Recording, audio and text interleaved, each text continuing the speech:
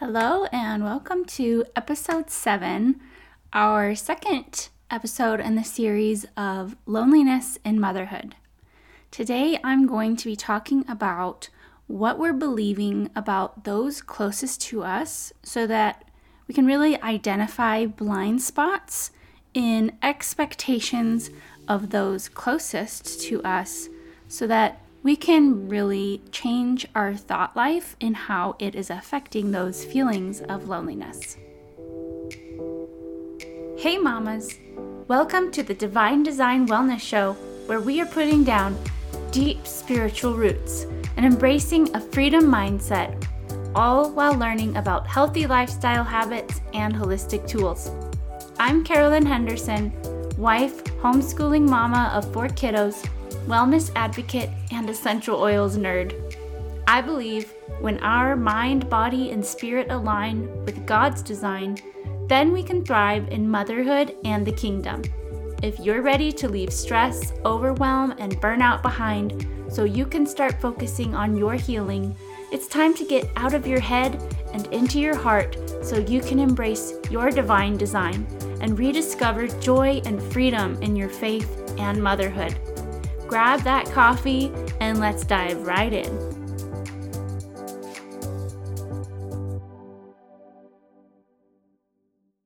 Hey y'all, have you ever been in a conversation or in the middle of a situation where you are completely blown away by the misinterpretation or false perception of something you said or did? It can feel so frustrating and draining trying to repair the damage done by a misunderstanding, and it can often make it much harder to openly communicate with that person in the future. So today I want to share with you some steps that you can take to help identify blind spots that you may have in your expectations of those closest to you that can really impact your feelings of loneliness. For many years of my marriage, I would become so caught up in what I thought my husband should be doing to meet my needs without actually considering whether he had any clue about it, and it would often turn into resentment over things that never actually existed except for in my head. Full disclosure, we have been married over 17 years, and communication is one of the number one things that we still have to work at a lot. So in motherhood, we can end up doing the same thing with the expectations that we hold our children to without ever intentionally teaching them with constructive communication.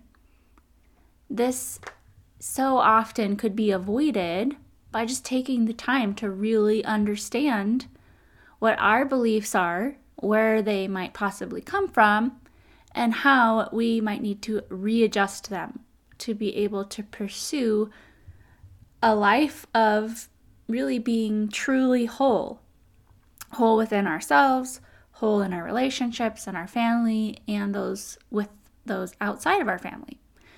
And of course, as a believer, I always really want to make sure that I'm going back to the Word to stay rooted in God's truth. But this can even happen in our study of scriptures. We can get caught up in that same trap of these pre-existing beliefs that can come from our upbringing, life experiences, and traumas, anything that can cloud our perception of what's actually being said. So this is why it's so powerful to take inventory of what we're currently believing and really identify where those beliefs are coming from so we can take intentional steps towards accurately understanding the Word and things going on around us. So one of the first things to look out for is putting our own insecurities, our own doubts, and perceptions in that other person's mouth. Now, I have personally struggled with doing this, especially with my spouse. And let me tell you, it never ends well. It usually results in some sort of an ugly argument, and just feeling really dumb, honestly, because I put thoughts and words in his mouth that weren't even there. And so, something to really just be aware of and pay attention to. Secondly, be aware of any previous relationships or past experiences in that same relationship that could be twisting your perception of how they're thinking or acting in that moment. So being hurt or betrayed isn't our fault, but it is up to us to make sure we're not allowing that pain to seep into the rest of our interactions. Now, I'm not advocating for enabling repeated behaviors that have never been acknowledged or owned up to. I'm talking about, in a relationship where both parties are proactively working to honor each other.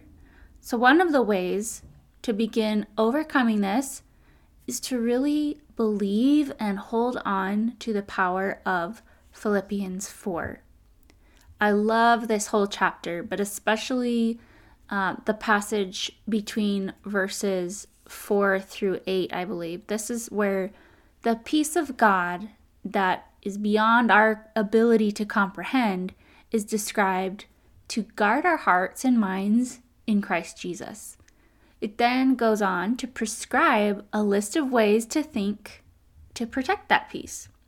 So you may be very familiar with this verse. I know I grew up memorizing this as a kid, so it's always been in my mind, but it really wasn't until recently that I started to understand it in a totally different way. So this is something I think is really cool because it is a checklist of really being able to take inventory of our thought life.